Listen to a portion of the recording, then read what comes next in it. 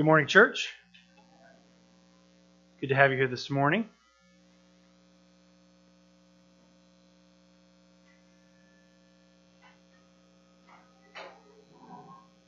There it is.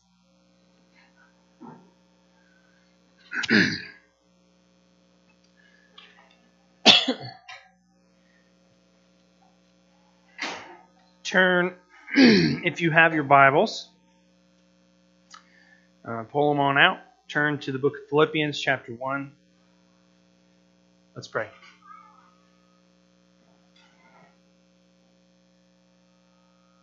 Father in heaven, we thank you for who you are. We thank you that you love and care for us. Even though most of our lives, is marked with our rebellion. You have reached out through the form of your Son Jesus on the cross to reconcile us to you.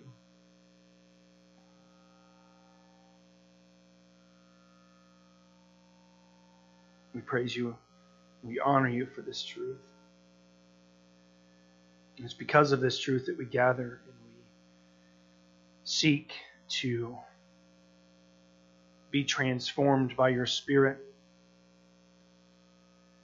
Seek to align our hearts and our action to your word.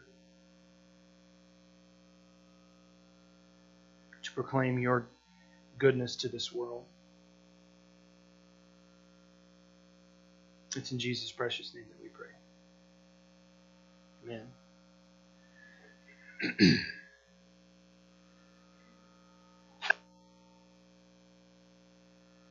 Philippians chapter 1, verse 27.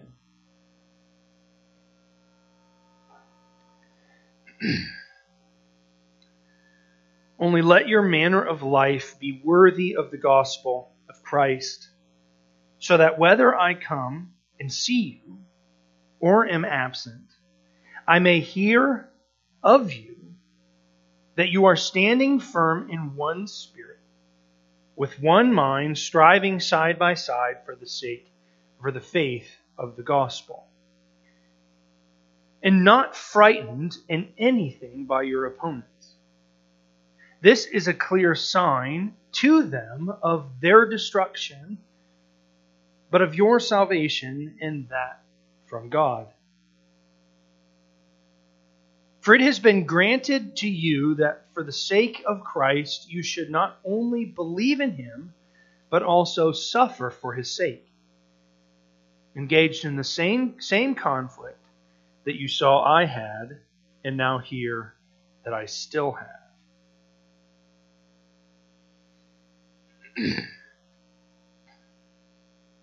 Last week, we looked at what I've been kind of calling the introduction to the body. This isn't really the right way to describe it, but Paul's pattern in his letters, how Paul writes his letters, maybe is a better way to say it, is that he writes his letters for the purpose of giving instruction, giving exhortation, giving reproof, things. He's either trying to tell us things that we should be doing or putting into our lives, or telling us things that we should be taking out of our lives, or the actions. His letters are very action-oriented. And we got into the body of the letter, the body proper of the letter to the Philippians in verse 12. But from verses 12 to 26, he's not giving exhortation. He's not teaching anything yet. He's giving his own example. And I suggested last week that he gives this example so that we might take what he has experienced and use that as kind of the lenses by which we should understand the rest of the letter. I talk a lot, especially when we're going systematically through books of the Bible, I talk a lot about how context matters. We need to know the progression of thought within any book that we're reading in the Bible so that we don't misrepresent what's being said. And I think that we best understand today's passage, again, in light of what we saw last week and the week before, putting on this kind of these glasses so that we can see clearly Paul's thoughts. So to summarize verses 12 to 26, I think here's what Paul is telling us. Paul is telling us that he has faith in the sovereignty of God in the midst of suffering. He has faith in the sovereignty of God in the midst of suffering. So what that means is that Paul, he not only believes that God is in control, but that belief leads to action. And that's what we mean when we say faith. Faith isn't just a cognitive belief. It's not just that I know something, that I've learned something. It's that knowledge then affects the way I live my life. I could use a math example. Say you're learning when you're a child, you learn that 2 plus 2 equals 4. And we could say that I believe that 2 plus 2 equals 4. But if I have a test, and on that test somebody gives me that question, 2 plus 2, what does 2 plus 2 equal? And I write 6. Then I don't have faith that 2 plus 2 equals 4. That my actions have not been changed by what my knowledge has. And so Paul's knowledge is that God is sovereign. He is in control of the situation of life. Not a puppet master, not pulling the strings, but moving and changing the flow of history through the actions of mankind. And because Paul believes this with his mind, he believes it cognitively, he then acts it out. And this is what gives him confidence.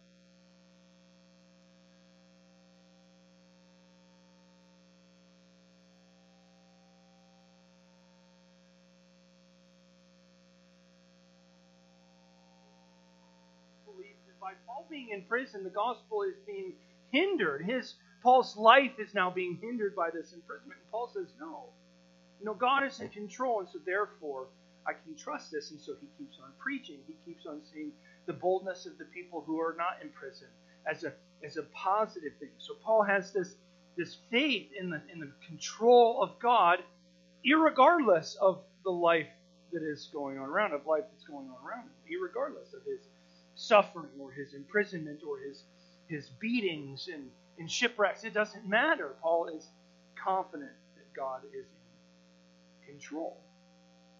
Now, one thing that we might say as we kind of come out of that section and think about the language that we see in verses 12 to 26 is we might ask the question, well, where does Paul talk about the sovereignty of God? Where does he say that? Because it's not necessarily laid out. It's not talked. He doesn't use the word God is sovereign in the text. But I think it's kind of in the background. And we do this all the time, but we just don't think about it necessarily. We do this all the time. Let me give you an example from this past week.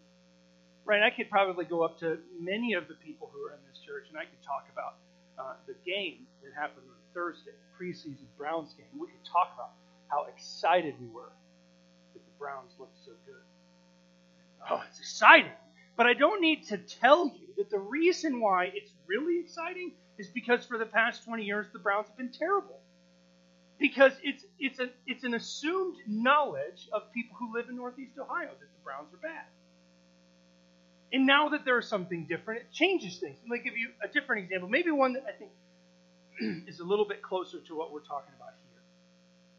In 2020, we're going to vote for a new president and a lot of other officials, senators and House and representatives, things like that. We're going to vote.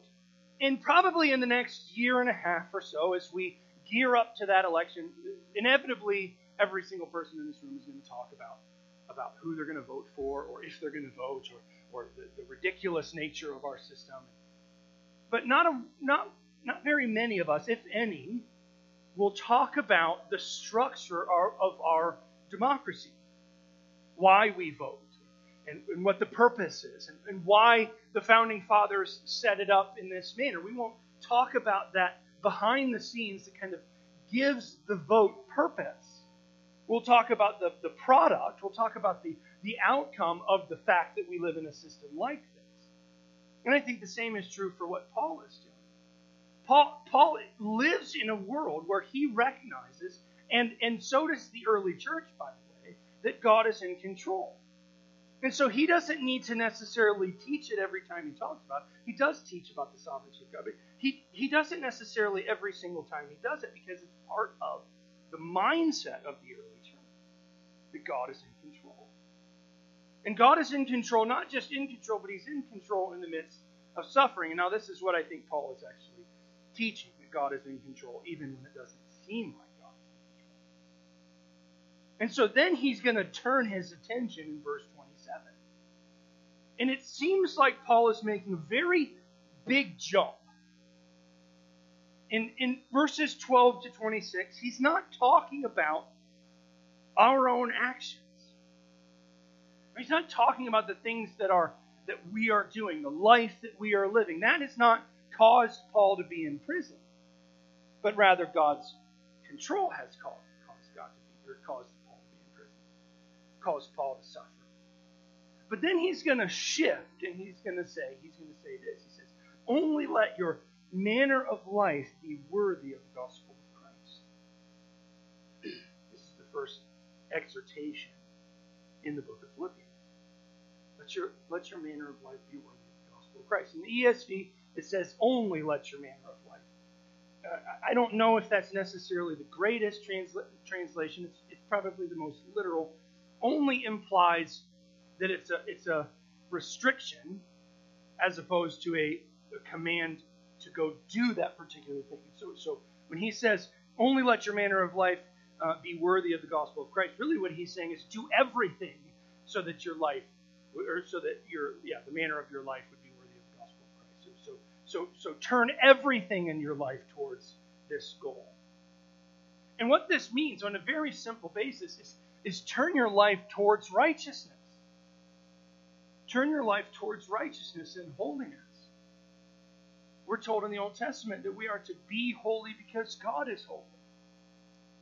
We should never discount, because our salvation isn't brought about by us. We should never discount that our righteousness is part of our salvation.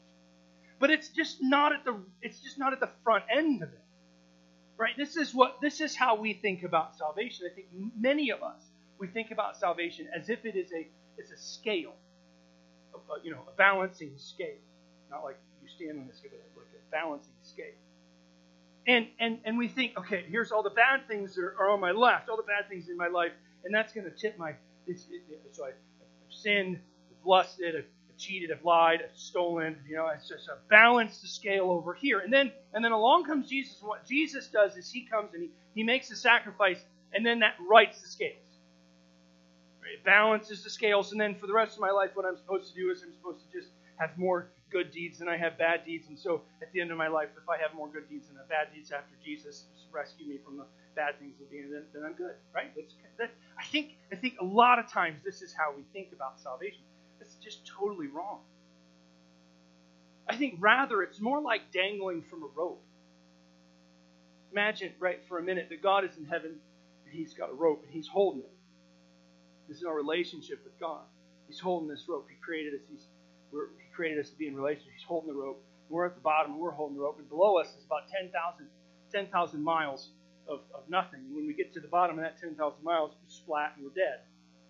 Right? And so we in perfect relationship with God, we're hanging onto this rope. And then what we do with our sin is we take the knife of sin out of our pocket and we cut the rope.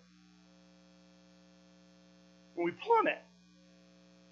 Right? And then what we do with our righteousness is us holding onto this rope, and we think, if I just hold on tighter as I plummet to my death, I'll rescue myself. But that's silly, right? What does Jesus do?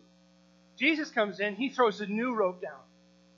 He throws a new rope down that is no longer able to be cut by my knife of sin. And what my belief, my faith in Christ is me letting go of my own righteousness or my ability to feel that I'm righteous, letting that go as I plummet to my death, holding on to it. Let it go, reach out and grab the support of Jesus. It's not a balanced scale. If it's a balanced scale, the one sin that's in my life weighs an infinite amount. And none of my good deeds, none of my righteousness, none of my holiness can outbalance that. It's not a balancing scale. It's the work of Christ, period. We are justified by faith in His work, in what He has done. He has done it all. This is the difficulty of Christianity. It sounds impossible. I need to be rescued because I'm a sinner. So my rescuing should have something to do with my sin, but it doesn't. It's all of Christ. It's only His work. So then what is the rest of the Bible talking about when it calls us to holiness? It calls us to righteousness. What in the world is Paul talking about here when he says, let your manner of life be worthy of the gospel of Christ? He's not saying be holy so that you can be saved. You are already saved. You are already rescued. Now in a response, in a faith response to the truth that you have been saved by His blood, we change our lives and are transformed to be worthy of His calling. But did you notice what Paul says? He doesn't say be worthy of Christ. He says be worthy of the gospel of Christ, which is the good news of Christ. Be worthy of evangelism. Anybody ever think that if I talk to this person, if I tell somebody about Jesus, they're going to look at me and go, but you're not good. Be worthy of the gospel of Christ. That's a tall order. By the way, it's an impossible order. We'll talk about that as we go through Philippians, how it's not me who's changing my life, who's transforming my life. But this is what we're called to. We're called to worthy living. This is why it's so important. This is why I say all the time, get your Bibles out. And don't just do it because that's what, it's okay, we're supposed to read the Bible because the Bible's supposed to be important. We read our Bible so that we can hear God speaking to us. We pray so that we can ask God questions. We can have conversation with God. We fellowship with other believers to grow closer to His creation and grow closer to what He has called us to be and be pushed forward in our righteous, holy lives that we're supposed to be living. Again, not for salvation's sake, but because of a response to the salvation that we have in God. Live lives worthy, that your manner of life be worthy of the gospel of Christ. And then he does something very interesting. Again, notice that he is not saying anything here about salvation. He's not saying anything here about salvation. He says, so that whether I come and see you or I am absent, either way, I may hear of you that you are standing firm in one spirit with one mind, striving side by side for the faith of the gospel. So here is what Paul assumes will happen. As we fix our attention upon living lives worthy of the gospel of Christ, meaning when we hear reproach, we do our best to change. When we're called out because of sin, whether by Scripture or by brothers and sisters in Christ, we do what we can to change the course of our lives. We are transformed, as Romans 12 says, transformed by the working of God in our lives, so that we can be living sacrifices to Him. That as we do this, something interesting will happen. Not might happen, but it will happen. It's a natural byproduct. We will stand firm together. Is that interesting? Sometimes, again, we get things backwards. We start with the wrong thing. We go, how can we be unified? How can we go together as a church? Program. Why don't we feel connected? Because our first focus is never on each other. It's always on God. It's always on God. It's exactly the same thing that Jesus says in John chapter 13. The end of John chapter 13, He gives this new commandment. He says, love one another. And then the world will know you because of my love. Because of the love that you share with each other.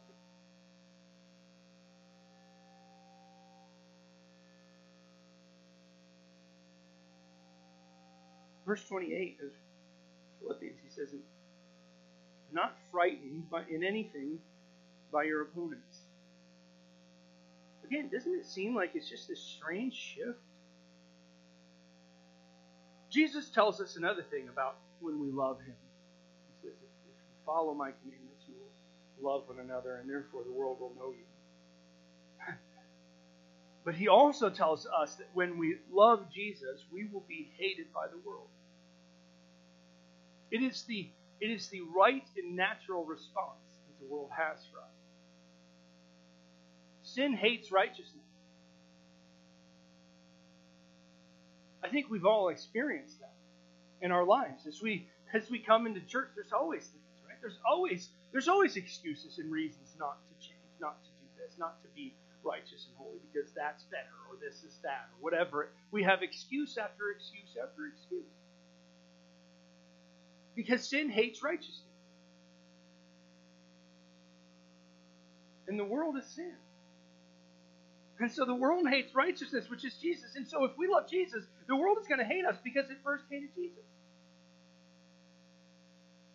The natural response that the world has towards Christianity is hatred and therefore persecution. And this is what Paul is talking about when he looks at his life. It is normal, it is natural, it is the regular response that the world will have towards Paul ministering to the gospel, that the world will try to stop him, stone him, put him in prison, hate him. And so therefore it shouldn't surprise us. It does, but it shouldn't surprise us when persecution happens, when suffering happens. And so here's what Paul says.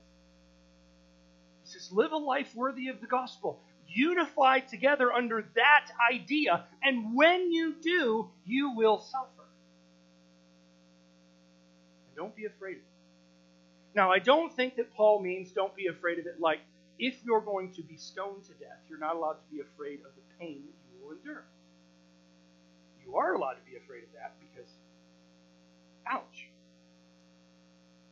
You are allowed to be afraid of the physical trouble that you will go through. And now I think that there's added blessings that God will protect you from some of that pain, but you're going to experience it. You're allowed to have fear of that. What you're not allowed to fear is that pain, that suffering, that trial, that persecution is not part of God's plan. It's not being used by God to advance the gospel, to change and transform your own life, to change and transform the lives of the people around you. You cannot look at the pains that the world inflicts on Christianity and think for 1 second that God is not still in control. You can't, like the Philippians apparently were doing, look at Paul's situation and say, I'm afraid we're losing. Do not be frightened by anything. And then he says something that's really, oh man, I don't know if we like it. I don't know if we like what Paul says next. He says, this is a clear sign to them of their destruction, but of your salvation, and that from God. For it has been granted to you for the sake of Christ Jesus that you should not only believe in him, but also suffer for his sake. Engaged in the same conflict that you saw I had, and now here I still have. So here's what Paul says. He says, you are blessed that you suffer. Why? Because the world hates righteousness. Sin hates righteousness. So therefore, it must hate you if you're living a life worthy of the gospel. It is an evidence, Paul says. When your opponents persecute you and you suffer because of Christ, it is an evidence of their destruction and your salvation. Meaning that if a person busts in this door and comes in and arrests us for being here, worshiping God and loving Jesus, it's God's stamp of approval in our lives. It's something that we can hang on to and point to. Say, look, I'm suffering for the sake of Jesus. I am saved. And those who are persecuted will receive the punishment that is due them. Now, this doesn't mean that if you're a Christian and you suffer, that means that you're saved. It doesn't mean that if I drive down the road 155 miles an hour through Creston and I pass the school zone when it goes down to 20 and I keep on speeding and I get thrown in prison, that I can say, oh, I'm suffering because I'm a Christian. No, that's my own foolishness having its own results. But if I suffer because I proclaim Jesus, then I can hold to that as an evidence of His work in my life, which is a blessing, right? To know and have confidence that what I talk about is real, it's true.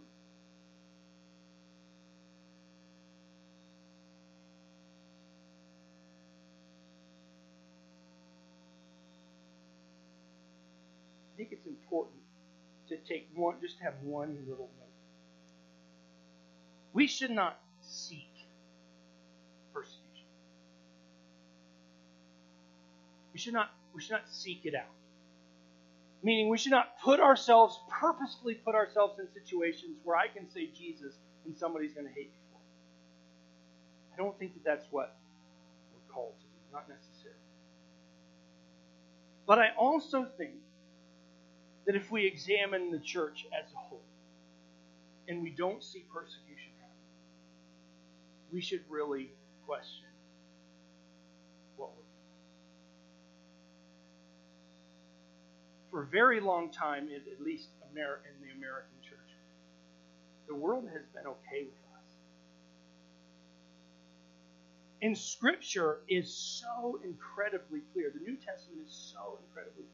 But it says it so many times that the world is going to hate you. You're going to suffer. You will be persecuted. Paul says it's going. Not only are you going to believe, but you're also going to suffer for the sake. It's all over Scripture. So why is it not all over the church today? It's a scary thought to me. It makes me wonder how many of us are really living lives worthy of the gospel of Christ. Again, I'm not telling us that we should seek out persecution, because the reality is that persecution never happens universally in church history. It happens to pockets of people. Yes, maybe universally you're losing some rights of freedom. You know, you're not allowed to be in the city anymore in Rome whenever Rome cast the Christians out of Rome. But really, not all Christians are stoned to death. Not all Christians are put to death, right? There's select few people, but as we look at the whole, you can see a general maybe murmur of persecution throughout the whole body of believers in the book of Acts. And in church history, we see periods of time where persecution flares up and backs and flares up again. And yet we can look back at the church's history over the past couple hundred years and we can go, what are we doing? Have we become completely complacent? Have we gotten to a point where our lives in response to the salvation that we share matters not? And we get to the point where the fear of persecution actually drives us away from saying truth. Not even saying truth, but living it out.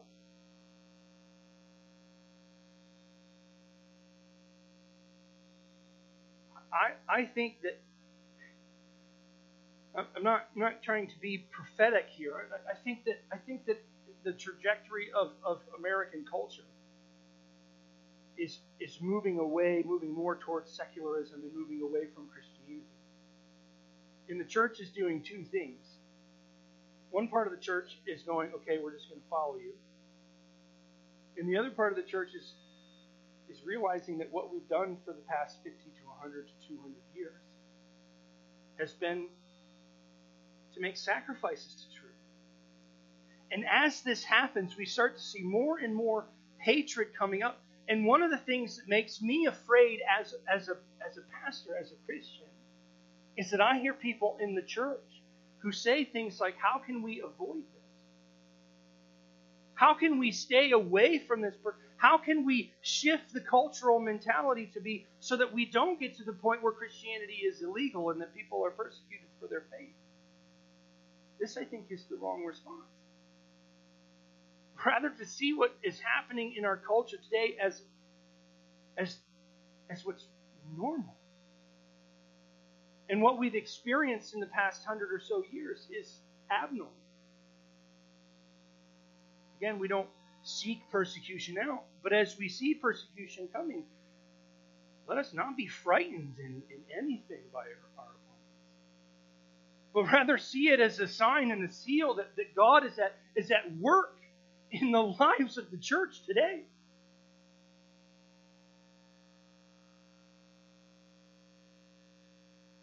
Again, it's not necessarily a message that we look to and say, hallelujah, praise the Lord, we're going to suffer.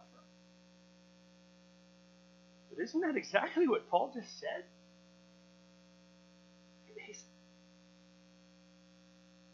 It's been granted. It has been granted to you that for the sake of Christ you should not only believe in him, but also suffer for his sake.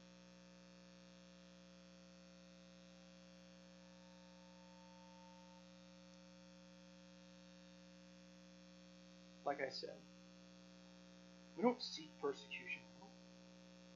But as we seek to live lives worthy of the gospel of Christ, the natural response of the world have towards us is hatred and persecution. And we can stand firm in this truth, knowing that this is God's plan. This is his purpose. This is how he will move and advance the gospel. So that change is real in our lives.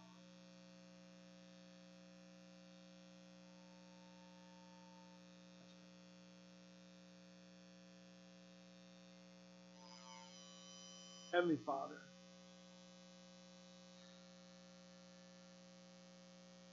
we cast ourselves on the work of your Son, Jesus.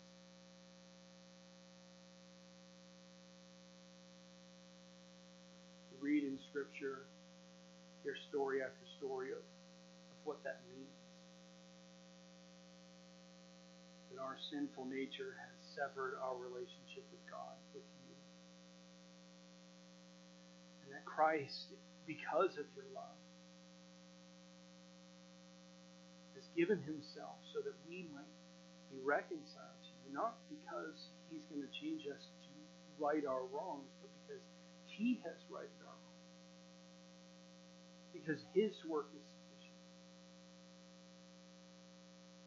And when we can cast our arms out knowing that we have been redeemed by him and him alone, that we are freed and released from the bondage that we have to sin and death, we desire with all of our hearts to live lives worthy of the gospel of Christ.